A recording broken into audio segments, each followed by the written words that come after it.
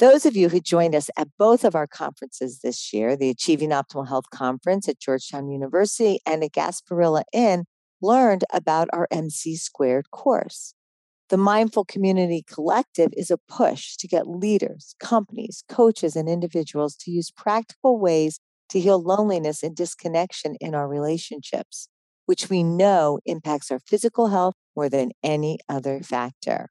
We have built the 8-week experience on 6 core habits, such as deep listening, speaking your truth, and forgiveness. You can find out more about what we are up to at mindfulcommunitycollective.com. People are yearning for information. Having the opportunity to encourage people and to educate people and inspire people. It's amazing to be able to say we'll carve out time to take care of ourselves. There's something for everyone. Dan Buettner is the founder of Blue Zones, an organization that helps Americans live longer, healthier, and happier lives. He's a New York Times best-selling author and has written about his groundbreaking work on longevity in 4 best-selling books. This month, he's come out with a new book, sure to be a bestseller, called The Blue Zones Challenge, which is a 4-week plan for living a longer, better, and healthier life. Welcome, Dan, to Health Gig. I am delighted to be here. Thank you very much for the invitation. We wanted to start with a little bit about you. I think many people know about the Blue Zones, but they might not know your background. You're an explorer, a National Geographic Fellow, you're an endurance cycler, among many other things. So tell us about you and what made you a pioneer in longevity. Well, when other university grads were going off to do useful and productive things with their careers, I rode my bike. I biked from Alaska to Argentina, 15,000 miles and set a world record. I biked around the world and I biked across Africa. Those were all unsupported expeditions. It took 8 years of my life, but there's no better way to get an education of the world and also, I believe, develop an empathy and also a sensitivity to the great wisdom of traditional peoples around the world.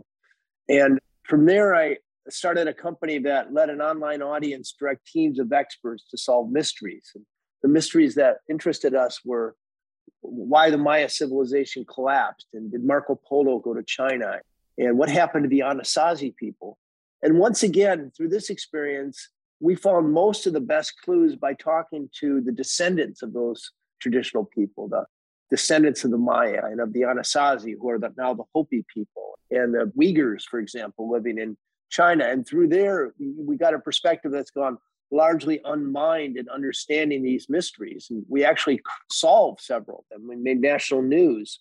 In the year 1999, I read a study from the World Health Organization that found that Okinawans, people living in the southeastern extreme of Japan, had the longest disability-free life expectancy in the world.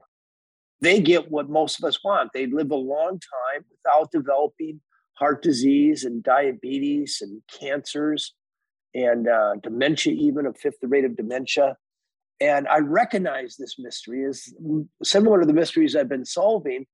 And I knew that the answer lay not in their genetics because they were a melting pot of people, but rather in some sort of traditional practices. So once again, following the same veins, shall we say, to solve a mystery.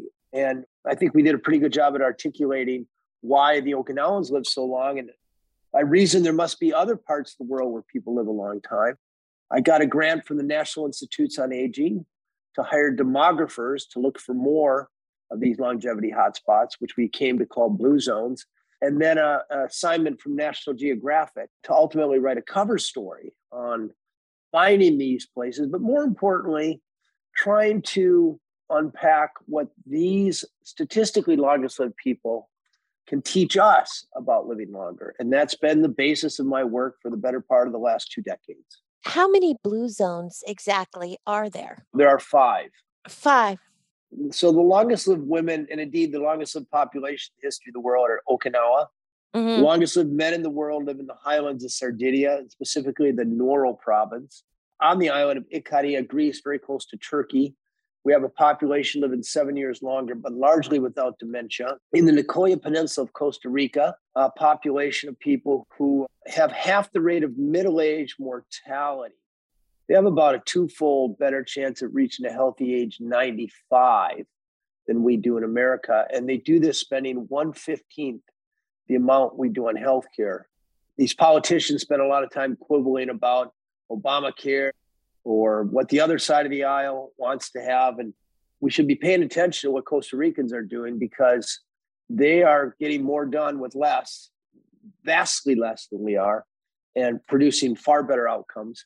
And then in the United States here, it's among the Seventh-day Adventists. They're conservative Methodists. I focused in and around Loma Linda, California, but this population is living about 10 years longer. Adherent Adventists live about 10 years longer than their next door neighbors, or the next town over, actually, Redlands. And so I reason that these people have achieved the outcomes we want. If we could find the common denominator or detect a pattern, that we may indeed have a real fountain of youth, not some hocus pocus superfood or supplement or snake oil that some telemarketer is selling us, but traditional people who live real lives, who have actually made it into their mid-90s, and in some cases beyond 100, without the diseases that cost our country, by the way, about $3.6 trillion a year, most of it unnecessary. I want to talk about the common denominators, but I want to ask you some technical questions. Like, how did you find the blue zones? Are you looking for more?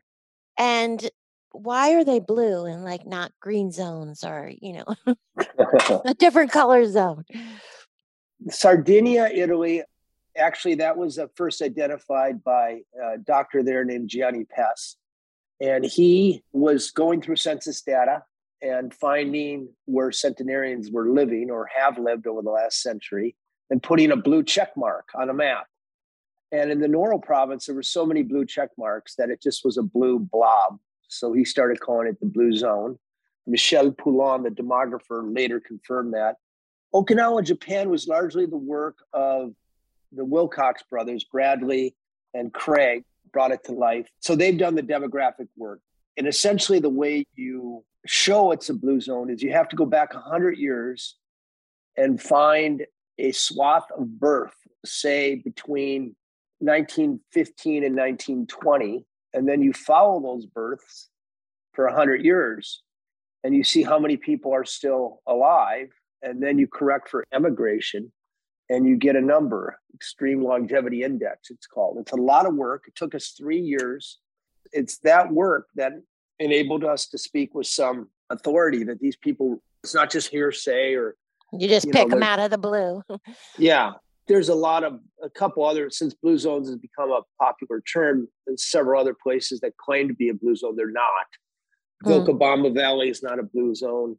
Hunza Valley or Shangri-La is not a blue zone. The Caucasus is not a blue zone. There's no blue zone in Scandinavia. There's just these 5 places, and they're hard to find. The other 2, Costa Rica and Icaria, I'm largely responsible for identifying those places. I am responsible for identifying the Adventists as well.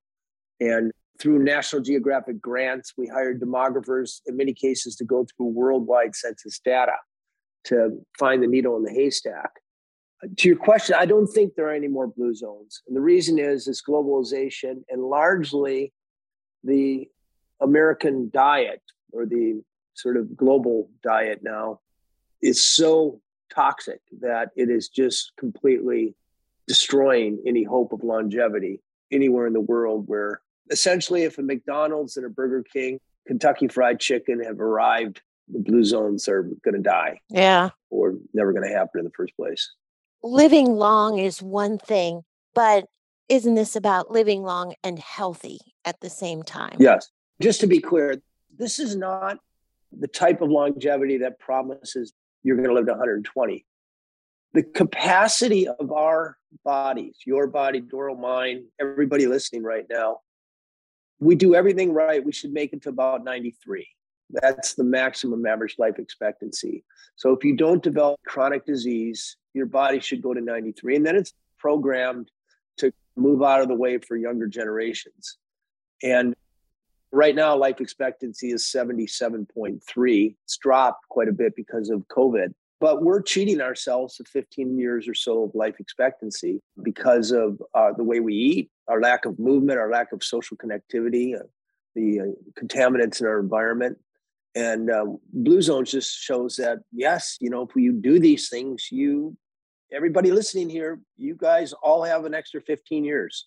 What are the common denominators of longevity in these disparate parts of the world? When it comes to physical activity, they're not exercising. It's a completely different format than we think about. And we think about the way to health is find some program, CrossFit or yoga, and get it on our Outlook and make sure we do it every day.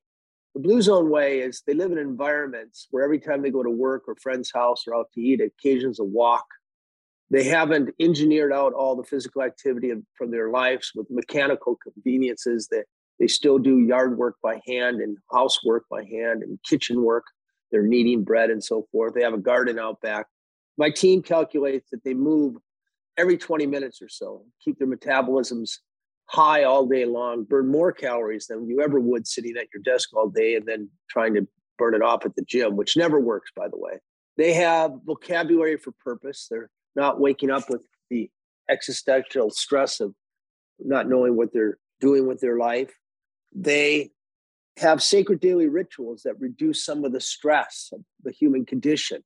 They pray, they take naps, they honor their ancestors for a few minutes every day. They do happy hour. I wrote now to date 2 books on the diets of longevity. One's called The Blue Zone Solution. The other one's The Blue Zone Kitchen. I worked with Harvard. If you want to know what a 100-year-old ate to live to be 100, you can't just ask them because they don't remember. If I asked you what you had for lunch a week ago Tuesday, you probably couldn't tell me. So you can't really ask a 100-year-old to tell you what they were eating when they were a kid or teenager or a young adult or newly retired. So for that, we spent a long time finding dietary surveys, which captured the daily eating habits throughout time, throughout the last 80 years in all 5 Blue Zones. And when you average that together through a process called a meta-analysis, we find that 90 to 100% of what they put in their mouths are whole plant-based food. They're eating meat, but only about 5 times a month. So a little more than once a week. Very little fish and eggs.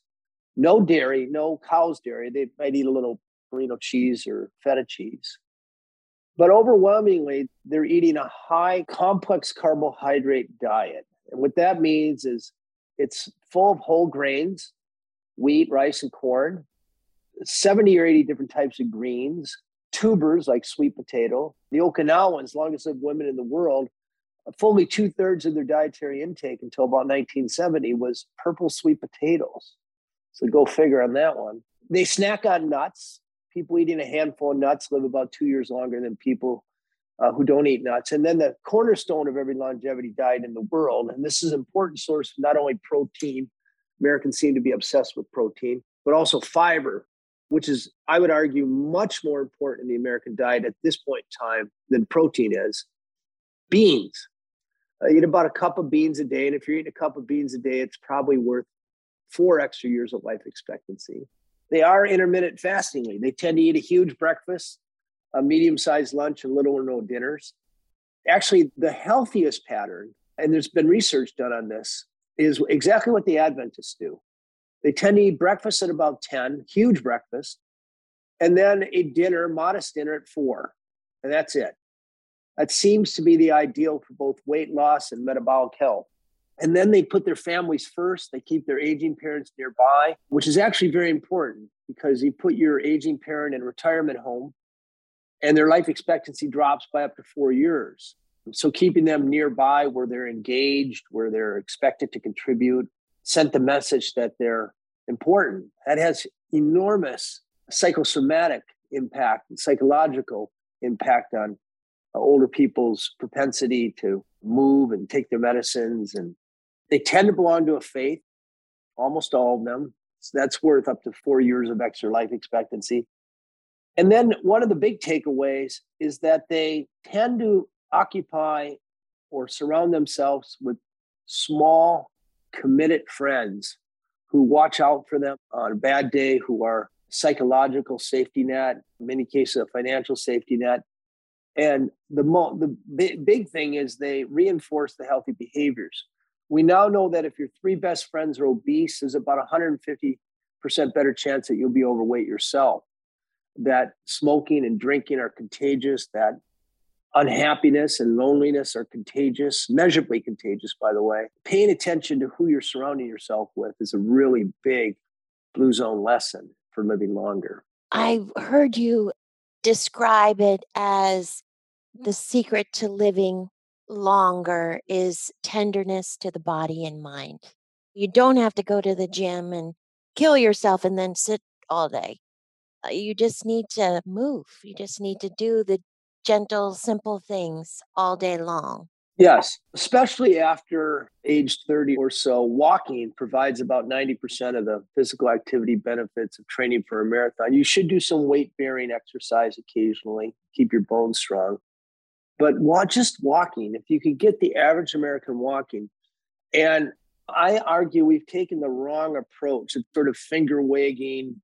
It's your responsibility to get physical activity. It doesn't work. People don't like to be told what to do. They don't like people telling them that they lack responsibility or self-control.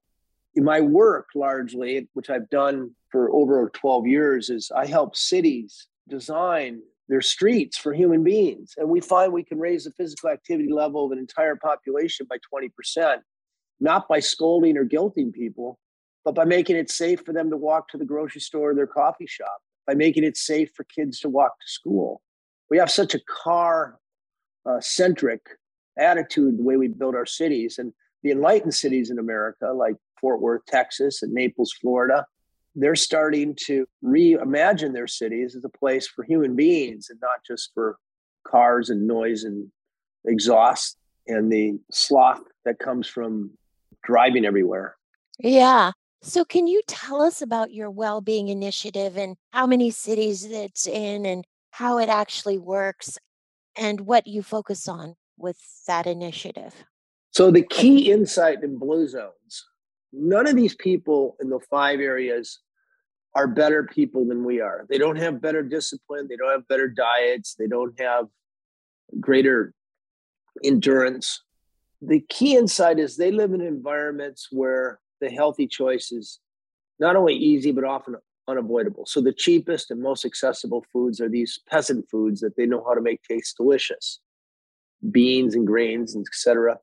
Their villages are made for walking. The option to be lonely is not there because they're running into their friends in the street and they're expected to show up to religious services and village festivals. They tend to live in multifamily houses. They know their sense of purpose and they live their sense of purpose. So about 12 years ago, a grant from AARP, I struck out to manufacture a Blue Zone in an American city, but not by trying to tell them what to do, but by reshaping the nudges and defaults. And over the course of about 2 years, we managed to raise their life expectancy by over 3 years, and we saved them about 40% off their healthcare costs. And that made big national news, and it really launched our company. We now have about 200 employees. We work in 54 cities. And essentially, the deal is the mayor and the city manager and the Chamber of Commerce and the superintendent of schools all have to say, we really want this and show it. And then we find funding usually from insurance companies or hospital systems or private foundations.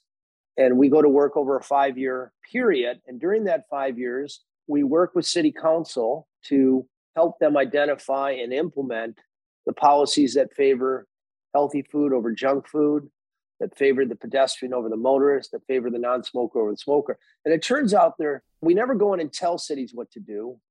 That would be nanny state. Instead, we come in and we show them the evidence and we get consensus on what would be effective and feasible in each of these cities. And it turns out there has not been a city in America so far that hasn't seen, wow, it would be easy to change that code or change that municipal law to favor health. It just involves showing them. For example, in a neighborhood where there's billboard advertising, that neighborhood has a BMI or obesity rate about 10% higher than the same neighborhood that simply says no to billboard advertising. So we will suggest that maybe you might want to think about, getting rid of billboards advertising. And you know what? Nobody misses the billboards when they're gone. Right. And weight starts to drop. So we show the evidence, and a lot of times, most time there's will. And then also in these cities, we administer a Blue Zone certification program for schools, restaurants, grocery stores, workplaces, and churches. And we sometimes get up to half of all buildings Blue Zone certified. So when you walk into a Blue Zone building, you're nudged into moving more. The food choices are 30 or 40% healthier. There is a policy for people to identify and live their purpose. And then we have a third squad that gets about 15% of the population to take a Blue Zone challenge. And that's what I've just written a book about recently. It's how, as an individual, if you wanted to learn from these Blue Zones, what you would do to add good years. Tell us about the Blue Zones Challenge, your new book, and why is it important now? January here, people start thinking of resolutions. And the British Journal of Medicine just came out with yet another article showing that diets don't work. It's sort of Einstein's definition of insanity, trying the same thing over and over and hoping for a different outcome. Diets tend to work for 3 to 6 months, and then they fail universally. So taking a page from Blue Zones, what the Blue Zone Challenge does is it shows you, okay, here's the diet of the world's longest lived people. We gamify it a little bit, essentially whole food, plant-based. We ask people to do it for a month, but we make it fun.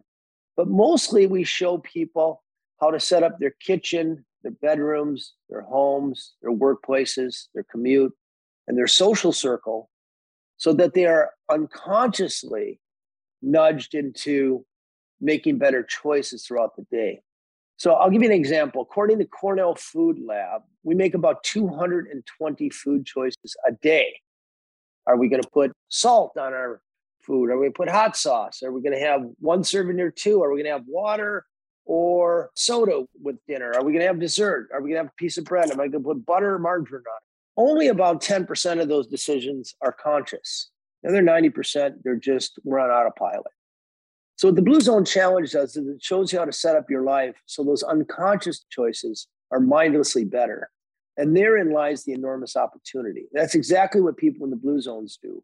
So it takes people on a 4-week program to systematically change their surroundings so they'll mindlessly move more, eat better, know and live their sense of purpose, and socialize with the right kind of people more.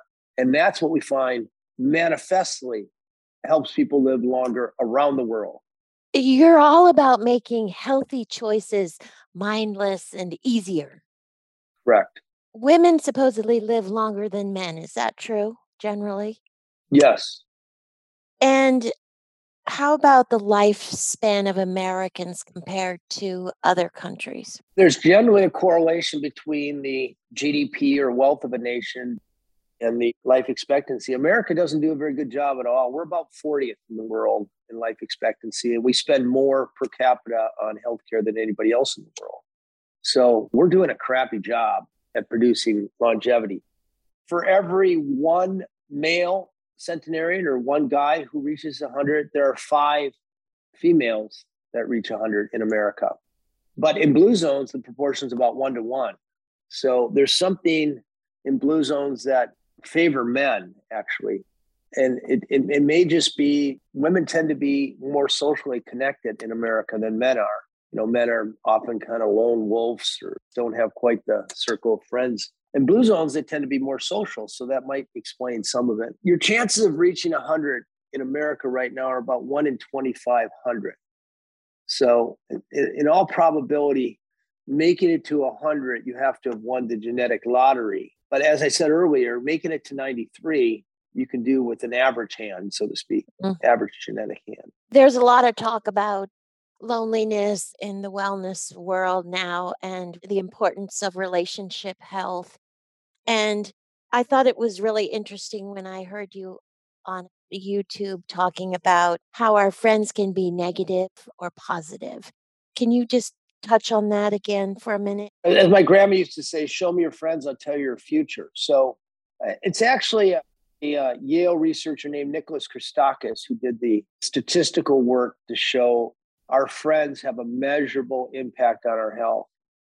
The most important thing to take away from this discussion, Doral, is that when it comes to longevity, there's no short-term fix. There's no pill, there's no supplement, there's no superfood.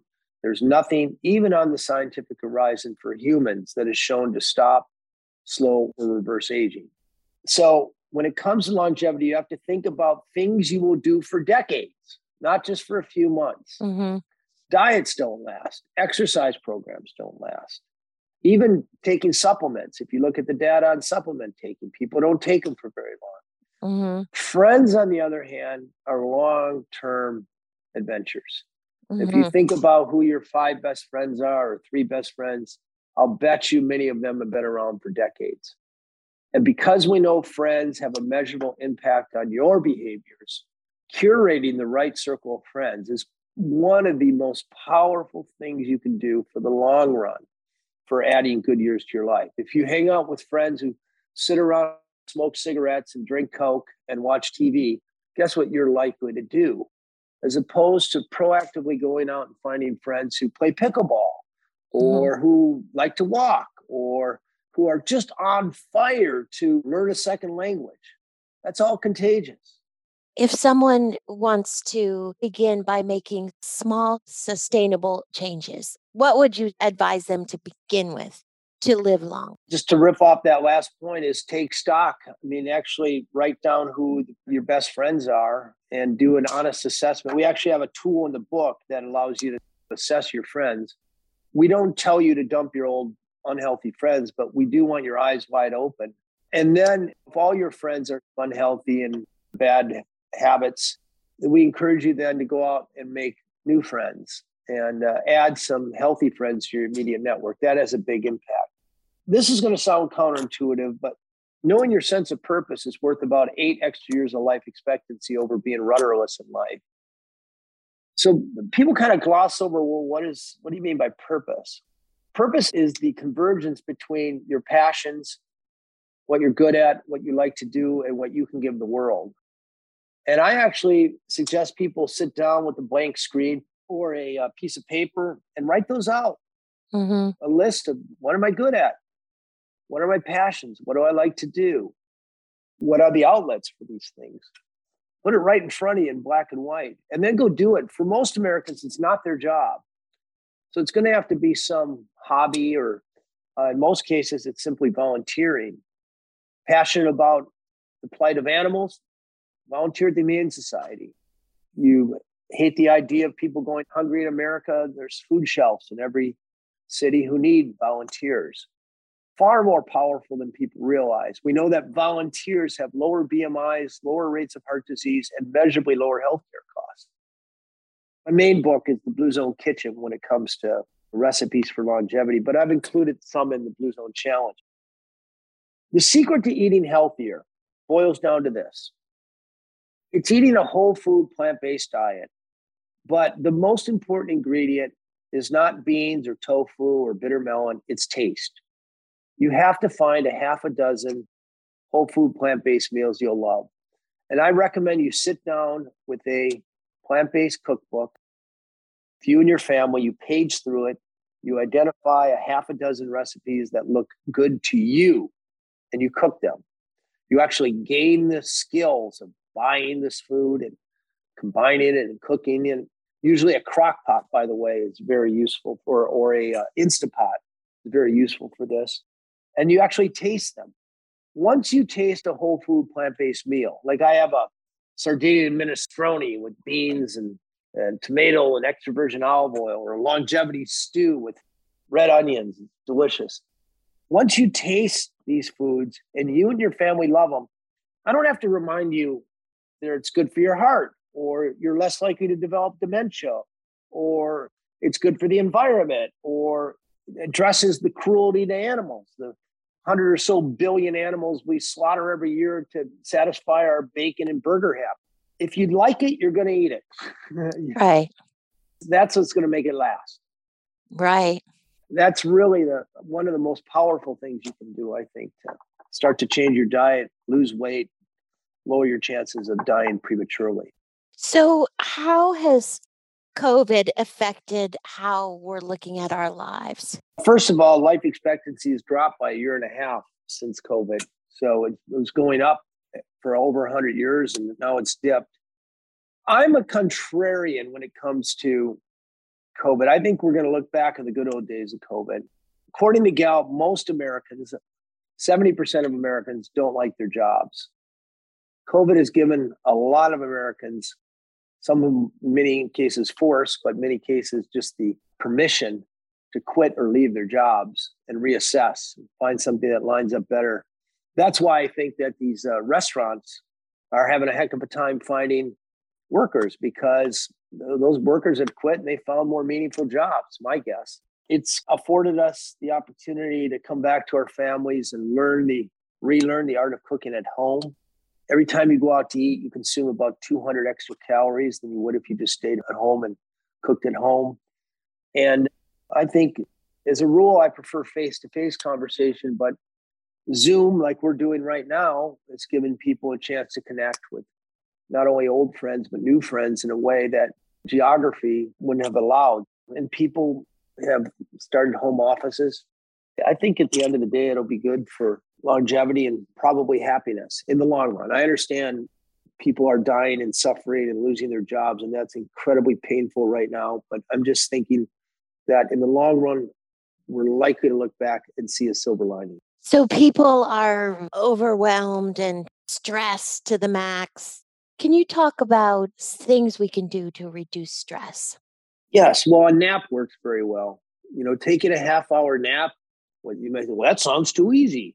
Well, actually, we know that people who take a nap, their cortisol levels drop. That's the stress hormone. Just a 20-minute nap.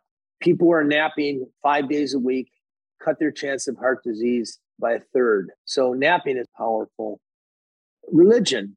I'm not a particularly religious person myself, but I've looked at the data, and people who show up to church or temple or mosque once a week, they're slowing down and focusing on something other than their busy schedule or their stressful lives or whatever they have to be doing at work. They're focusing on a higher level.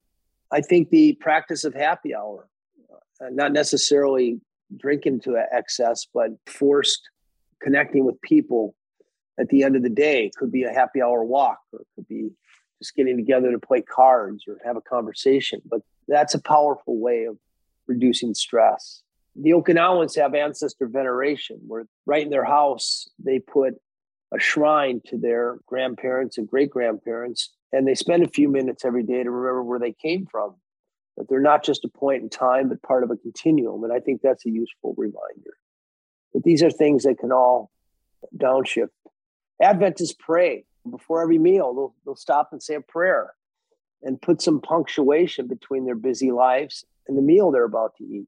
They slow down. There's better chance that their signal of having a full belly will reach their brain before they overeat. We also know that if your body is thundering with stress hormones, you don't digest as well. The food's more likely to end up on your backside than it is to end up as energy. So this idea of slowing down a little bit through articulating some gratitude for your meals, there's some wisdom to that actually works. Everyone knows that a lot of kids are on their phones all the time. And I know that social media is important, but is there any way to reduce that?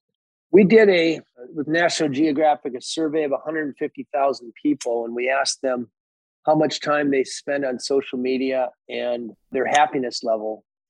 And we found that people who are using social media up to about 45 minutes a day are optimally happy, actually. And we posit that they're on social media maybe as intellectual repose for a few minutes, or they're using it to connect in the real world or to get some news. But then people who are using it more than 45 minutes, we see their happiness drop off. And the least happy people are spending 8 hours a day on social media, which seems to be absolutely toxic. And people in blue zones are starting to get phones, but they're not on it all the time. I was just in Ikaria, Greece, about 2 months ago. Young people there, they all have the phones, but they're not on it all the time. And I think it's because there's such easy access to real face-to-face conversation that they don't need it. Whereas our environments have been engineered such, especially people living in suburbs, is it's so easy to implode into our homes and into our cars that we have a human urge for social connectivity. We default to this cheap proxy to face-to-face, which is our phones. And it's a mistake. It's going to have increasing ramifications, short of banning it. I don't really know what to do, but it's not good. So, Dan, as we're coming to a close to this wonderful conversation, is there anything that you can leave with our listeners? If there are any other questions people have, I'm very good at answering them. On social media, I'm at Dan Buettner, and I answer everybody's questions personally. And every day I offer more insights on longevity. At Dan Buettner, direct message me. Any questions you have left, I'll answer them. Wonderful. Dan, thank you so much for being with us today. Delight to meet you. Great to meet you, Dan. Sending you a telephonic hug from Miami. Thank you for joining us on Health Gig. We loved having you with us. We hope you'll tune in again next week. In the meantime, be sure to like and subscribe to this podcast and follow us on healthgigpod.com. I'm Trisha. And I'm Doro. Be well.